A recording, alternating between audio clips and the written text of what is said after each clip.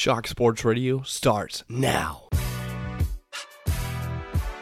If Jason Tatum did not miss 9 games, Jason Tatum would have been the number 1 pick in this draft. This guy had the knack, the ability to create his own shot. I think Pritchard was asking too much. Danny wasn't willing to give up, and that's just the way it goes. As a GM, your responsibility is to get the best offer out there. Yeah, that's my point, though. I think he's trying to, look at his career as a whole and say, I don't want to go 3-9.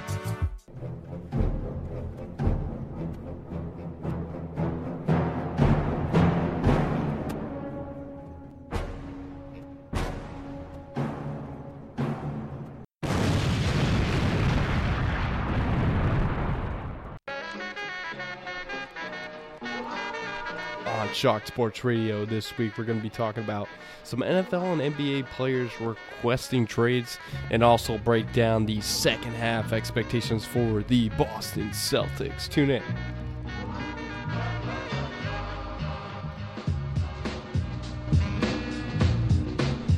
Welcome to week 3 of Shark Sports Radio. It's Mark Shark Loisel alongside of me, as always, is nobody. Glad to hear you guys tuning in. It's fantastic. Appreciate the feedback. Thank you for tuning in on your SoundCloud application. This week, there is a ton of news that we need to discuss, and a lot of it is in regards to players. Players in the league, notifying that they don't want to stay inside their own organization, which kind of causes a problem to me. We'll get into that, and we'll also get into the second half of the Boston Celtics. It should be an exciting second half of the season. A good amount of storylines back and forth, players going where, nobody really can consider it until July. So let's get right into it. I want to talk about the latest talk of Antonio Brown and the Pittsburgh Steelers, along with Anthony Davis and the New Orleans Pelicans. But I've honed in on those, aspects in weeks past. We know Anthony Davis. We know his status. We don't have to really get into it. What I want to get into is the fact that players have the ability to take over. The owners have the ability to call their own shots. Why? Because they pay the players. And it just occurred to me that there's a wrongdoing when it comes to requesting a trade. Antonio Brown is for one. Anthony Davis is for another. There's been guys in the past. I want to rattle them off, but I don't know off the top of my head. But I know for a fact that there has been a player in the past that has requested a trade. Russell Westbrook is a perfect example, too, for the Oklahoma City Thunder. He does come to mind. Paul George, another one. So there is a lot of things that go behind the scenes in requesting a trade. When you have a player of Antonio Brown's caliber who can post up 200 yards and a touchdown in any given game, but when he goes to the owner and he cries about how he doesn't feel comfortable, he doesn't feel respected, he doesn't feel wanted, there's a problem with that for me. When you sign a contract for roughly $12 to $13 million a year, call it, there is an obligation for you to live up to that contract. There should be players' request clause. And what that does, it allows players not to request a trade from their team. The players have taken over. The owners have taken a back seat. The owners make the most money, correct? Why don't the players become the listener? And I get it. They're human beings. They choose their destinations. They got families. I guess in a regular organization, yes, you have the ability to just say, I quit. I'm leaving. I'm gone. I get it. But from $1 million standpoint, if you're making tons and tons of millions of dollars, I do not want to hear you cry over not getting the ball as much. Because that's exactly what Antonio Brown did. That's exactly the diva he is. And it is beyond bullshit. Excuse my French, but it is unbelievable that these players have the ability to just go up to an owner or a GM and say, I want to get traded. Let's not say that should happen, okay? Because it shouldn't. If a player signs a 5-year contract, they are obligated to live that up. They're dedicated to that contract. I mean, there should be a clause in part of that contract that says a player cannot request a trade. And that's the only way to get rid of this mess. And we have to go back to the ownership. We have to go back to the commissioners. There's been a lot of players that just get away with a lot of things. And it shouldn't be a part of the game because it's ruining the game. If anything, it's ruining the game. Antonio Brown has talked to Art Rooney. They have settled. They have shook hands. They kept their peace, which is a great exit. I applaud Antonio Brown for doing that because you don't want to be that type of guy that just says, hey, I want to get mine. I want to do me. No. At the end of the day, you kind of got to fake it, right? And he is faking it. Don't tell me that he's sending out pictures on Twitter and just happy-go-lucky and friendly with Art Rooney. There's stuff that happened in that meeting that will not be said, but there'll be books written about it. There'll be books written about Mike Tomlin and Ben Roethlisberger when it's all said and done. But the cusp of this topic is when Antonio Brown goes into that meeting, he has one objective. And his objective is to say, Art Rooney, I want to get traded from the Pittsburgh Steelers, and I want to go to these teams. If I'm the owner and I hear that, or if I'm a GM and I hear what teams you want to go to, I say, the hell with that. You're sitting on my bench the rest of the season. You're sitting on my bench in 2019, you're going to be standing there. Now, there is a side to it. I like to play, flip the coin on the other side where you have the owner and the GM to get the most out of a player that you may potentially lose at the end of the contract. But keep in mind, Antonio Brown has 2 years left on his contract. These guys have signed up for big-time money. So there's no way that these players should have the audacity to get traded, to put their life in their own hands. At the end of the day, they're human beings. I get it, but this is sports. This is what you sign up for. This is professionalism. This is where professionalism comes into play. If you know your value, I get it. You got your value. You got your value in your contract. And now you're saying that this team isn't good enough to go and win a Super Bowl because you're not getting the ball? I'm going to leave an organization that I feel like is cancerous because I'm not getting the ball. Le'Veon Bell, I'm not getting the ball. That is preposterous in so many ways. There needs to be a realization when it comes to these players calling their own shots. I don't call my own shots at work. I answer to my boss. I answer to my owner. If that's what they want, I'm going to give them. And the reason why is because I'm under contract. And also, I'm not that type of person. I'm ready to do the work, put in the work, make money. And Antonio Brown should do that. Loyalty is when you have such honor and dedication to an organization, to a family, to really a togetherness that you believe in. Loyalty comes from you. It doesn't come from money. It doesn't come from the owner. It comes from you. If you want to stay loyal to your team and win a championship, do it on your own. LeBron James has done it in the past. Did he do it when he went to Miami? There was no loyalty when he went to Miami. But there was loyalty when he went to the LA Lakers. And why? It's because he didn't request a trade from Cleveland. He lived up to his contract, he played those games, and he moved on. We've got to see that more often because if these players decide to call their own shots, that's when the owners take a back seat. And that's when the product becomes less important and more worried about players' contract. And that brings up my other point, Odell Beckham Jr. There's a lot of discussion regarding the New York Giants. New York Giants are in the middle of a tough situation because they have a sucky quarterback, but they have all the talent in the world. And all the talent in the world will drive them to success. Saquon Barkley, Evan Ingram, Odell Beckham Jr. There's just one big problem. They have too many holes at each position. And when you're in the middle of being good and being bad, which I do put them in the middle just because they've shown glimpses of success. They have. I mean, I'm not saying 8-8, 7-9 is good, but when it's all said and done, if you have the ability, if you have the talent, like Saquon Barkley, you're not going to trade away him. You're not. You're not giving him up. Odell Beckham Jr., yes, you give up. And the reason why you give up that type of talent is because you can get more in return.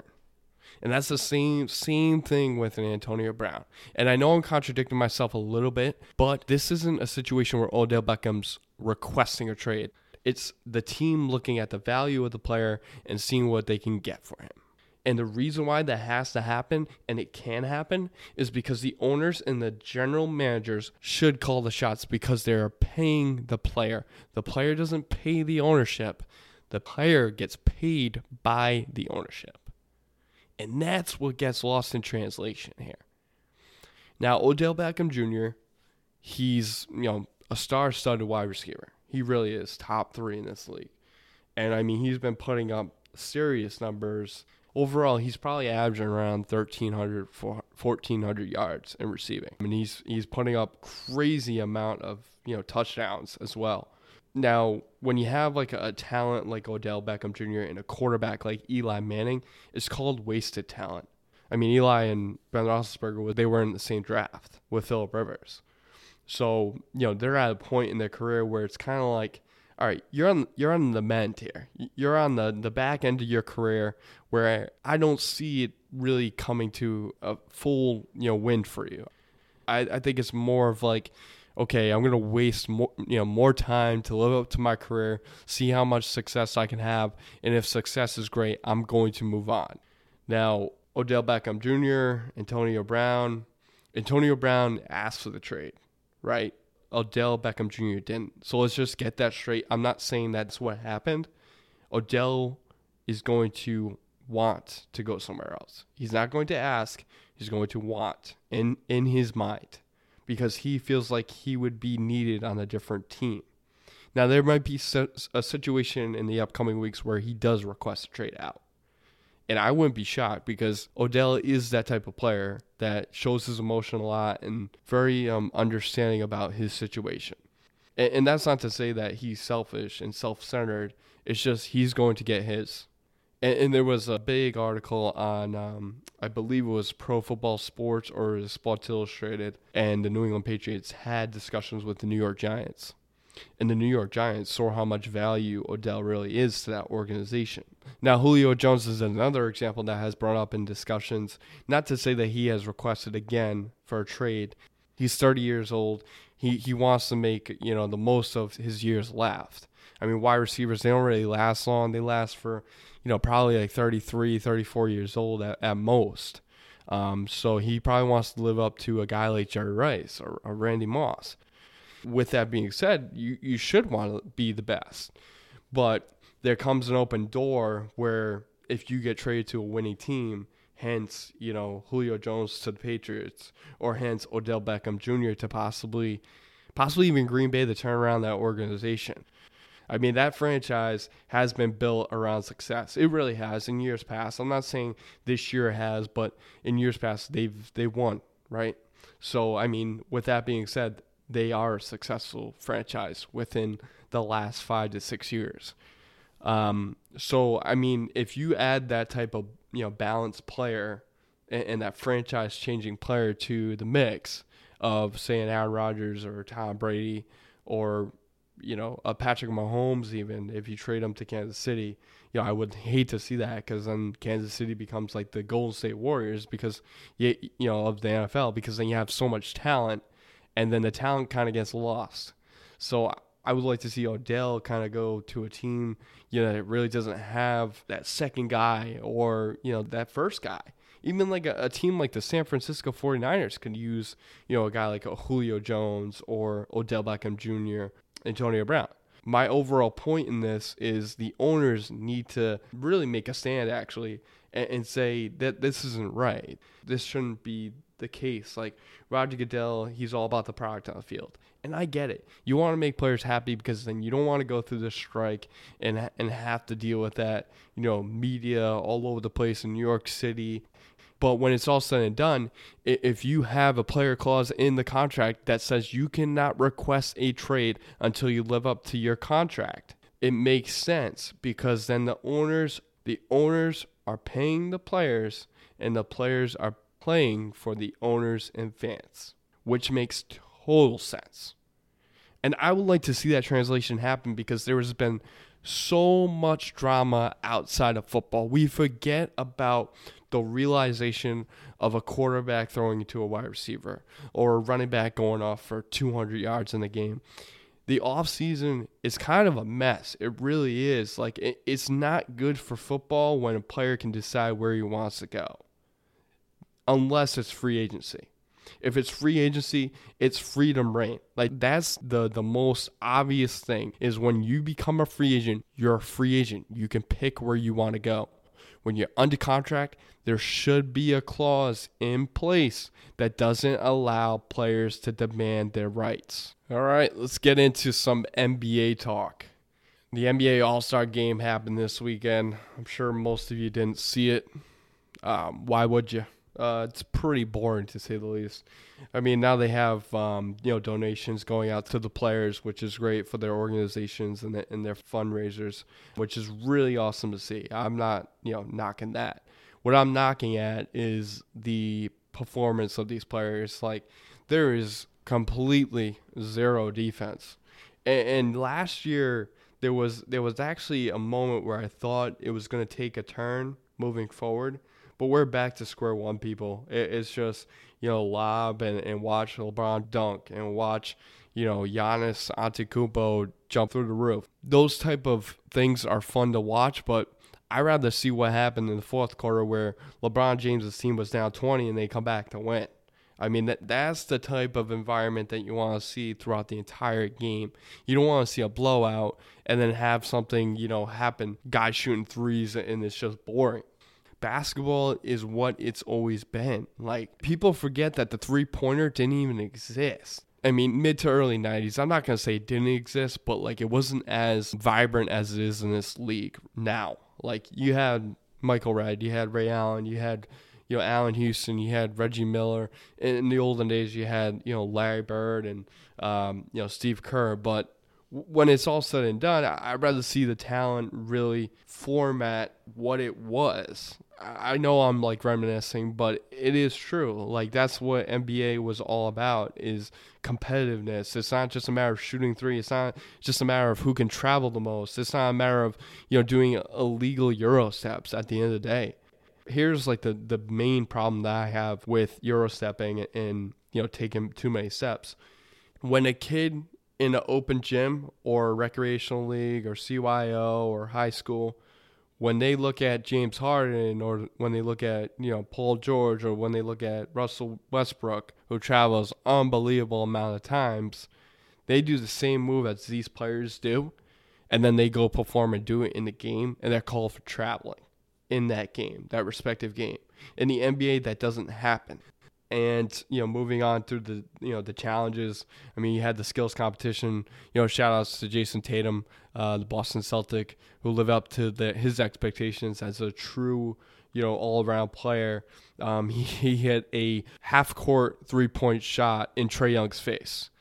And that was really nice to see, because I think Trae Young's probably the most overrated player in the NBA right now. He is becoming, I guess, a learnable player. I didn't think he was going to really be open to learning, because I think he had such a really good career in Oklahoma that he just finally got out of his realm and, trying to take a step back and say, all right, maybe I'm not as good of a shooter as I am. Or if I am a good as a shooter, maybe I should get other people involved and become a threat.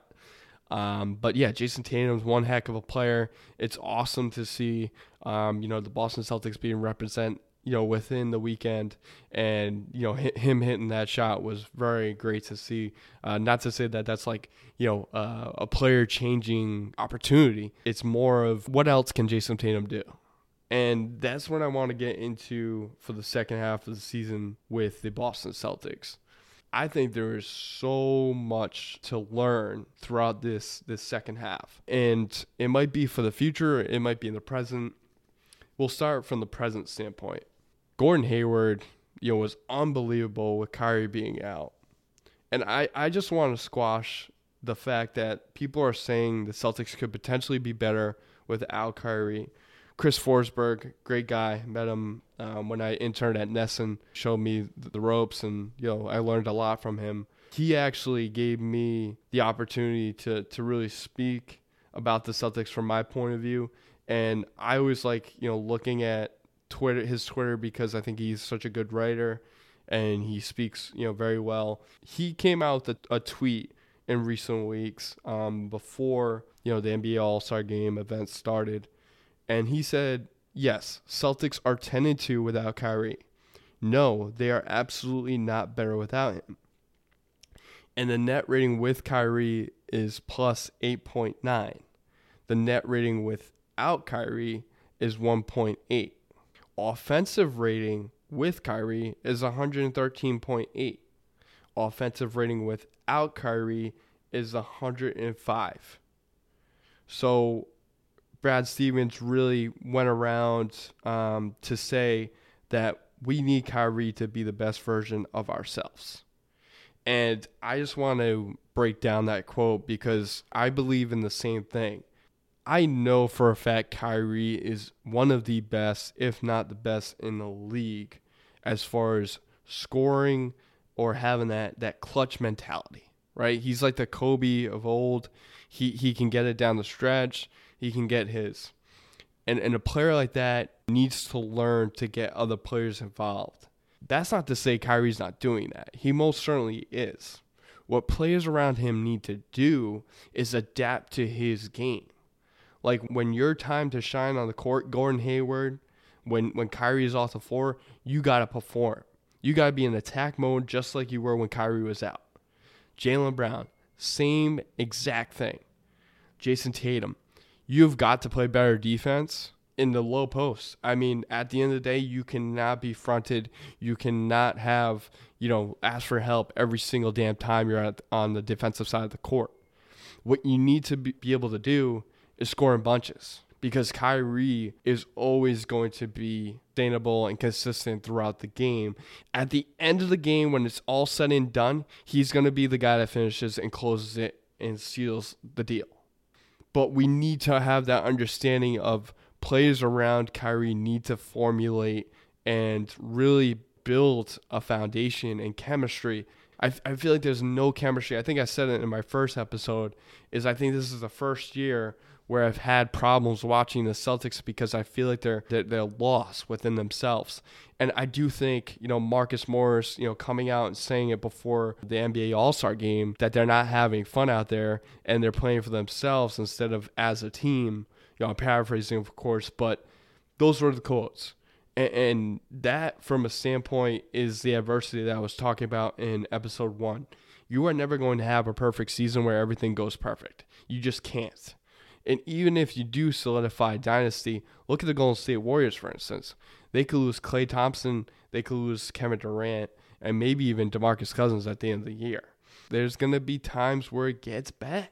It's just how do you overcome that?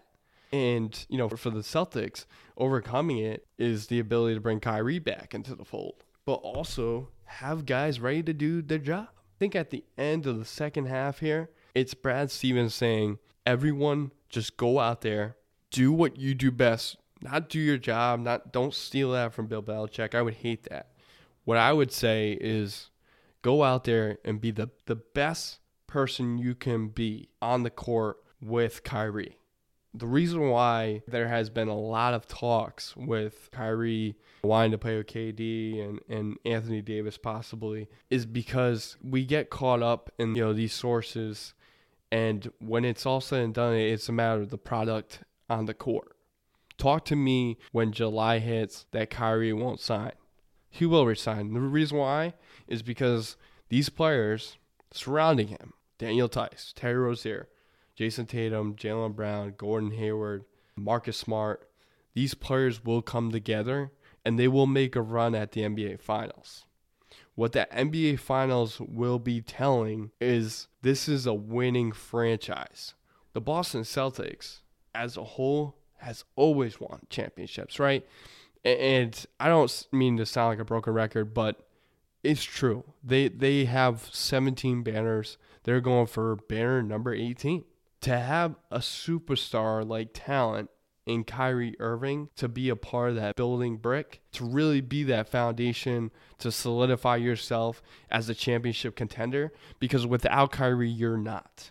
You are not a contender without Kyrie.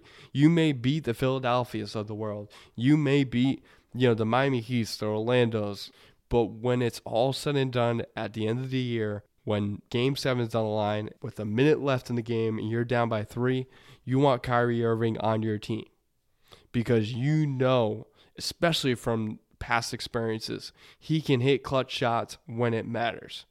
It's important that Brad Stevens instills this type of environment within the players to say, be the best type of person you can be when you're playing with Kyrie. Because if you can, you will win at some point. It might not be this year. Maybe they're too young.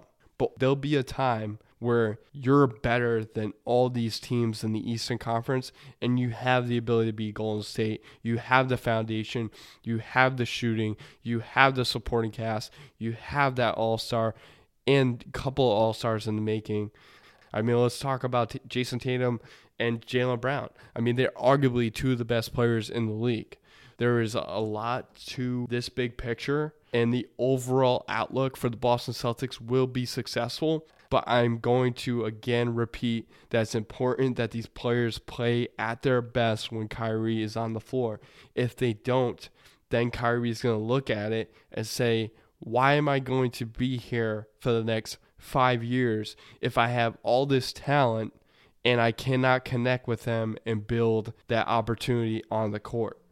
And we will see in the next coming weeks. I mean, Kyrie's, healthy. He's back. He feels great. So it will be really nice to see all these players really circulate a mindset of delivering a message that Brad Stevens, Danny Ainge, Wyc Grousbeck all have in mind moving forward for the near future. And then when Anthony Davis could potentially bring, a championship possibly to the Celtics, if he does get traded to the Celtics and Kyrie re-signs, it will come to fruition in a Kevin Garnett and Ray Allen opportunity.